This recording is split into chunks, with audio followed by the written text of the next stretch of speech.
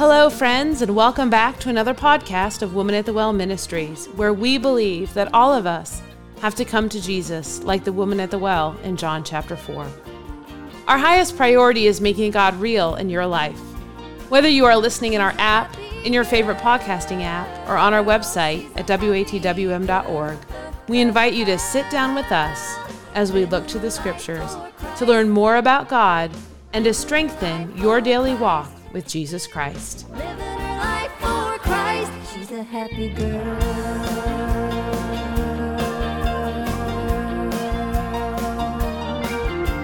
She's a happy girl.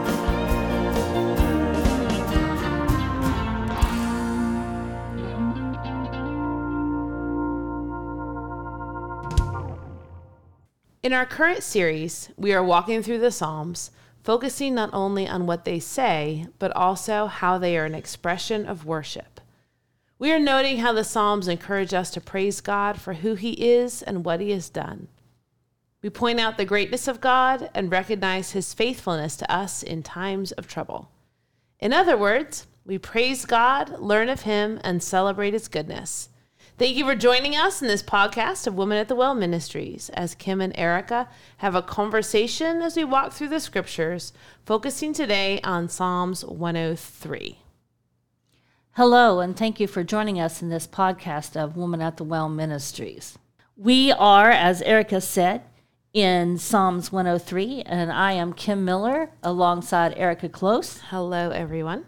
And we are excited about what the Lord is going to show us today in Psalms 103. I will read the first half, and then Erica will read the last half, and then we will discuss it. Let's pray. Our kind and most gracious to Heavenly Father, Lord, we just ask that you would just have your way in these scriptures as we read them, Lord, and as they become part of who we are and become what we are thinking about and focusing on. We would ask that you would help each one of us to get from this what you would have us to get from it, Lord, and may it inspire us and motivate us to be more for you than we've ever been before. And in Jesus' name we pray, amen. Verse 1 of Psalms 103 and continuing. Bless the Lord, O my soul, and all that is within me. Bless his holy name. Bless the Lord, O my soul, and forget not all his benefits, who forgiveth all thine iniquities, who healeth all thy diseases, who redeemeth thy life from destruction, who crowneth thee with loving kindness and tender mercies, who satisfieth thy mouth with good things, so that thy youth is renewed like the eagles. The Lord executeth righteousness and judgment for all that are oppressed. He made known his ways unto Moses, his acts unto the children of Israel. The Lord is merciful and gracious, slow to anger and plenteous in mercy. He will not always chide, neither will he keep his anger forever. He hath not dealt with us after our sins, nor rewarded us according to our iniquities. For as the heaven is high above the earth, so great is his mercy toward them that fear him. As far as the east is from the west, so far hath he removed our transgressions from us. Like as a father pitieth his children, so the Lord pitieth them that fear him. For he knoweth our frame, he remembereth that we are dust. As for man, his days are as grass, as a flower of the field, so he flourisheth. For the wind passeth over it, and it is gone, and the place thereof shall know it no more. But the mercy of the Lord is from everlasting to everlasting upon them that fear him, and his righteousness unto children's children, to such as keep his covenant, and to those that remember his commandments to do them. The Lord hath prepared his throne in the heavens, and his kingdom ruleth over all. Bless the Lord, ye his angels that excel in strength, that do his commandments, hearkening unto the voice of his word. Bless ye the Lord, all ye his hosts, ye ministers of his that do his pleasure. Bless the Lord, all ye works in all places of his dominion. Bless the Lord, O my soul. Oh, I think there's such beautiful thoughts in this passage, and I'm going to just jump in the middle, even though I know we'll go back and start in the beginning. But I love that he says he hath not dealt with us after our sins, nor rewarded us according to our iniquities in verse 10. We didn't get what we deserved. Instead, we got the mercy he talks about previously in And I just love the fact that in 8:9 he says, the Lord is merciful and gracious, slow to anger, and plenteous in mercy. I love that. And we see that when he doesn't require us to pay the penalty for our sins. Absolutely, absolutely. I love this whole passage, this whole psalm to me. You know, it starts out, as many of the psalms do, with blessings, you know, blessing the Lord, with glorifying God, with praising him, you know, with blessing, with saying a blessing to him, like blessing him for who he is. But then this so quickly talks about forgetting not all his benefits. Amen. And what follows then, that's in verse 2, and what follows then is just this list of the benefits, you know, the benefits that come to us from God. You know, we have very, I don't know what to call it, worldly definitions of benefits, right? A benefits package, right? Benefits that come along with positions and things like that. But this is the list of benefits that come to us because of who God is. And he opens up with, who forgiveth all thine iniquities. There isn't a thing you have done, a thing that you have thought, a thing that you haven't done, a thing that you will ever do, a thing that you will continually ignore, that God will not forgive when you ask. You know, we often use the phrase, you know, you can't outgive God. Amen. Hallelujah. But you can't sin him. Like, your sin can't be so great that he will not forgive. I mean, clearly we all know there are still consequences, but his forgiveness, because of his mercy and his love, is complete. And David, which was a man after God's own heart, which we often give a bad rap to, but he did not have the indwelling of the Holy Spirit. The Holy Spirit would only light upon him because the Holy Spirit didn't come to dwell with us until after Jesus went to heaven. But man after God's own heart shows us very clearly that God does not require us to be perfect. He requires us to be dependent. Oh, I like that. And when we are dependent on him and he forgives us, we will repent of our sin and we will do maybe another sin, but we don't just keep habitually sinning if we truly are repentant. But when you look at the verse in verse 3 of Psalms 103 that says, and I mean, this is written by David, so he gets it when he says, who forgiveth all thine iniquities. He did a lot of things, and none of them was beyond the outstretched arm of Jesus' forgiveness. None of them. He forgave them of all of them and said he was a man after my own heart. And verse 4 starts out with, who redeemeth thy life from destruction, right? Destruction comes as a result of sin, whether it's your sin or the sin of those around you or, you know, whatever it might be. But he completely redeems a life from destruction. So I look at that in two different ways as well. I mean, somebody who has derailed and they are just in the pit, the miry clay. God will reach down, pull them out, create a new creature in them, and set them on holy ground. But those who give their heart to Jesus when they're young, early in their life, are also redeemed from many things that they could have fallen prey to in the world or been trapped by things in the world. And so they've been redeemed from the destruction because they are his and he wholly protects them with who he is. So redemption in the aspect of like, there but for the grace of God go I, right? Amen. Like, you're living in the grace of God. So you will not fall prey to the same destruction, but you are still redeemed from the destruction. And he does that with his loving kindness and his mercies. And he satisfies you. That thing in the world that you think is so amazing still leaves you wanting more. I don't care what you have. It may be the greatest toy you've ever thought of. And then boom, you know, next thing you wanted something else. And it's very evident when we see children who get amazing gifts for Christmas, and by Easter, they can't remember who gave them what. And some of those gifts they were playing with, they didn't even play with anymore. Because the human nature is to want more. But when you have Jesus in you, he will satisfy you like nothing else. And he gives you good things. And I love that this verse says, who satisfy thy mouth with good things, so that thy youth is renewed like the eagles. It's not to say that Christians don't grow old. We do. But there is a joy in our lives in our older age, like the joy you had when you're a kid, when you're just living blissful and you have no concept that there's problems in the world or problems in your family or where you're going to get food or you have no bills to pay. You're just living life. You're just growing up.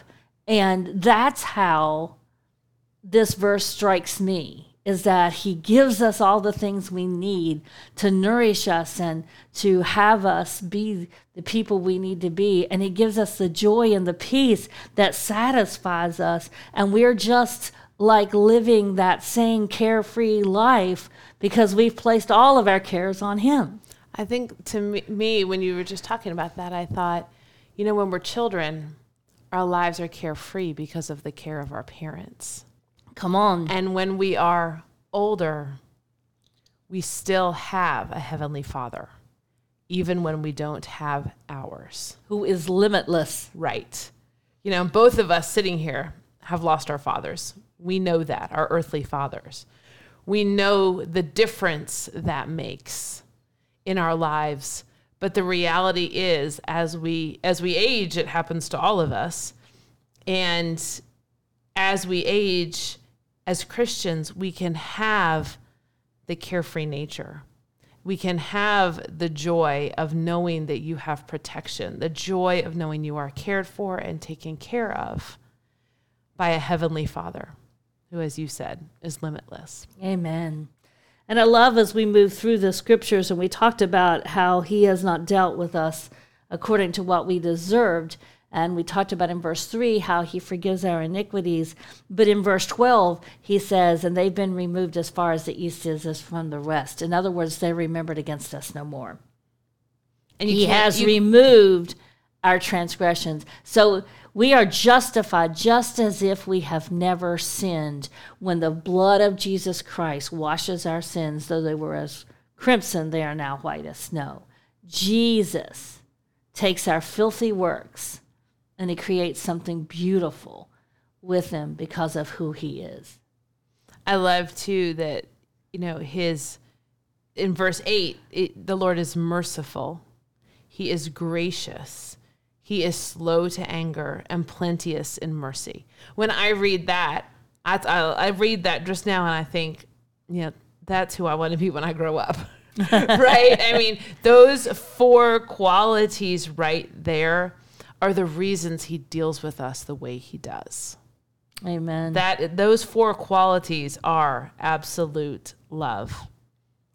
And I love in verse 13, it goes back to as you were speaking about our dads and the relationship that gives us when we have a good father. And he says, like as a father pitieth his children, so the Lord pitieth them that fear him. And, my dad would really assimilate whatever was hurting me. Mm-hmm. And when I had my knee destroyed, I believe it hurt my parents, if it is all possible, more than it even hurt me. And it nearly crushed me. And I can remember my mom and dad at the end of my bed when they thought I was asleep, one on one side and one on the other, holding their hands across the bed over my ankles and praying until the wee hours of the morning. And just feeling so helpless themselves, but knowing exactly where to go for the help. But I can remember that they felt so bad for me. And they went to the Heavenly Father to help because they understood this verse that Jesus pitied my problem and that he was going to be able to help me, and they would take me to him.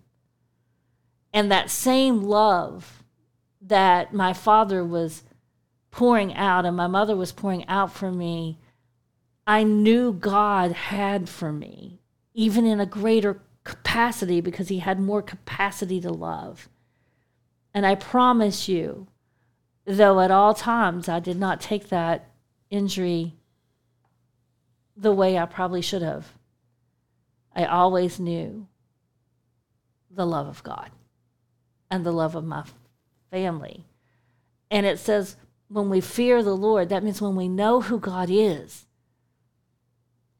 and we really still do something wrong, God pities us. Like, why don't you understand? I and my way is the best way. And so when I see this verse, I see that first part of my family holding me up in prayer and feeling sorry for me and going to God for the help that I needed for me. But I also see that when I did something really stupid and my mom and dad really were trying to correct me and course correct my life, and they would look at me and say, "What were you thinking?" And I think that's exactly what God is saying here. He pities those that fear him. We know him, we love him, we understand who he is, yet we do something stupid. And he's like, I just feel so bad you really don't understand who I am. And I feel so bad that you really don't get that my way is better than your way. And when I read that verse and it really just struck me, his way is better than my way. And I need to just get on board with that. And it is pitiful when I'm not. That's good. That's good. When we go to verse 14, verse 14 says, "For he knoweth our frame." And I love that because when I think of our frame, to me, our frame means, our body, our skeleton, right? It's our frame. And it's, he knows us exactly as we are. He created us exactly as we are. But that verse goes on to say that he knows that we're dust, right? He knows the finite nature of our frame. He knows, exactly what it means to be a person, right? Jesus knows exactly what it means to be a person. He knows what it's like, but he knows our frame. He created our frame to be exactly what it is. But then that passage continues and starts comparing how God is so everlasting, but how we're not. Amen. I mean, our days are like grass. We will flourish like a flower in a field, but we know that flowers, are finite. They're beautiful and they're there, and then they're gone. The wind, I love this verse in 16, the wind passeth over it, meaning a flower, and it is gone. And that just makes me think of a dandelion. The dandelion is the perfect illustration of it's all there when it's in that white puff ball, and then the wind blows on it, right? And it's done. And nobody it's gone. Even remembers it was there. Exactly. The place thereof shall know it no more. But so he talks about that finite nature of us, but then he so quickly goes back to him. Verse 17, "But the mercy of the Lord is from everlasting to everlasting upon them that fear him, and his children unto children's, and his righteousness unto children's children." It's not going to end. And then it says, "To such as keep his covenant, and to those that remember his commandments to do them." We may be finite, but we're not finite when we have him. Amen. Because when we have him, our time becomes eternity. Yes, it's different, but oh my goodness, it's also better. It's also better when our earthly bodies wither like the grass, like the flower of the field. Verse 19, "The Lord hath prepared his throne in the heavens, and his kingdom ruleth over all." He's prepared his throne in the heavens, his throne over us in the heavens. So his throne is ready for us to bow before it when we get into heaven. The end of the psalm ends just as it started, where we bless the Lord. "Bless the Lord, ye his angels that excel in strength, that do his commandments." Bless the Lord for the fact that he allows you to work for him, to do his commandments. He says, "Bless ye the Lord, all ye his hosts," those who hold him and allow him to dwell within them, and ye ministers of his, that do his pleasure. Right. Bless the Lord. We often talk, working at the will and pleasure of someone. We work at the will and pleasure of Jesus. Amen. Yes, I believe every state and federal employee has that in their thing. The will and pleasure of whoever's in charge. Right. But we know who's in charge, and what a privilege and what an honor it is to be able to work with him. And he closes with, bless the Lord, all his works in all places of his dominion. Bless the Lord, all my soul. And one thing I want to point out in that last verse is, it says all places of his dominion. That is all places. Yeah. He is God.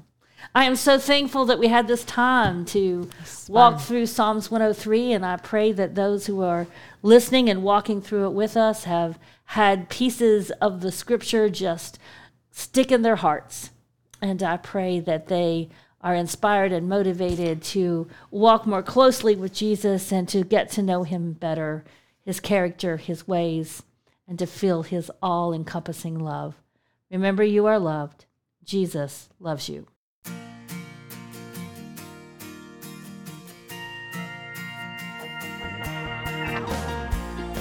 Thank you for joining us in today's podcast. You can visit the show notes for quotes from today's podcast and scripture references. We pray today has been a blessing, and we encourage you to reach out to us through our app, our website, or our Facebook page. You can find our app by searching for Woman at the Well Ministries in your app store or through our website at watwm.org. We're on Facebook at facebook.com/watwm. If you visit our website, you'll be able to subscribe to Bible Bits, a daily devotion written by Kim and delivered Monday through Friday by text message. Woman at the Well Ministries is a nonprofit organization dedicated to serving our Heavenly Father, and it is through your loving and generous support that our ministry continues to bless others. To learn how to partner with Woman at the Well Ministries, please visit our website. Thank you to the gospel group Fudge Creek for letting us use their hit song, Happy Girl. We greatly appreciate your prayers. We are praying daily for our listeners. Remember that God loves you. You are loved. She stands out like sunshine on an endless sky of gray. I said somebody who was feeling bad, you got something I'd like to have, and I was wondering, could you show me how you smile this world away? 'Cause you're a happy girl. She's a happy girl. She's a happy girl. Living a life for Christ. She's a happy girl. Not that melancholy never comes to plague her soul. She just knows whatever happens, God is in control. She's a happy girl.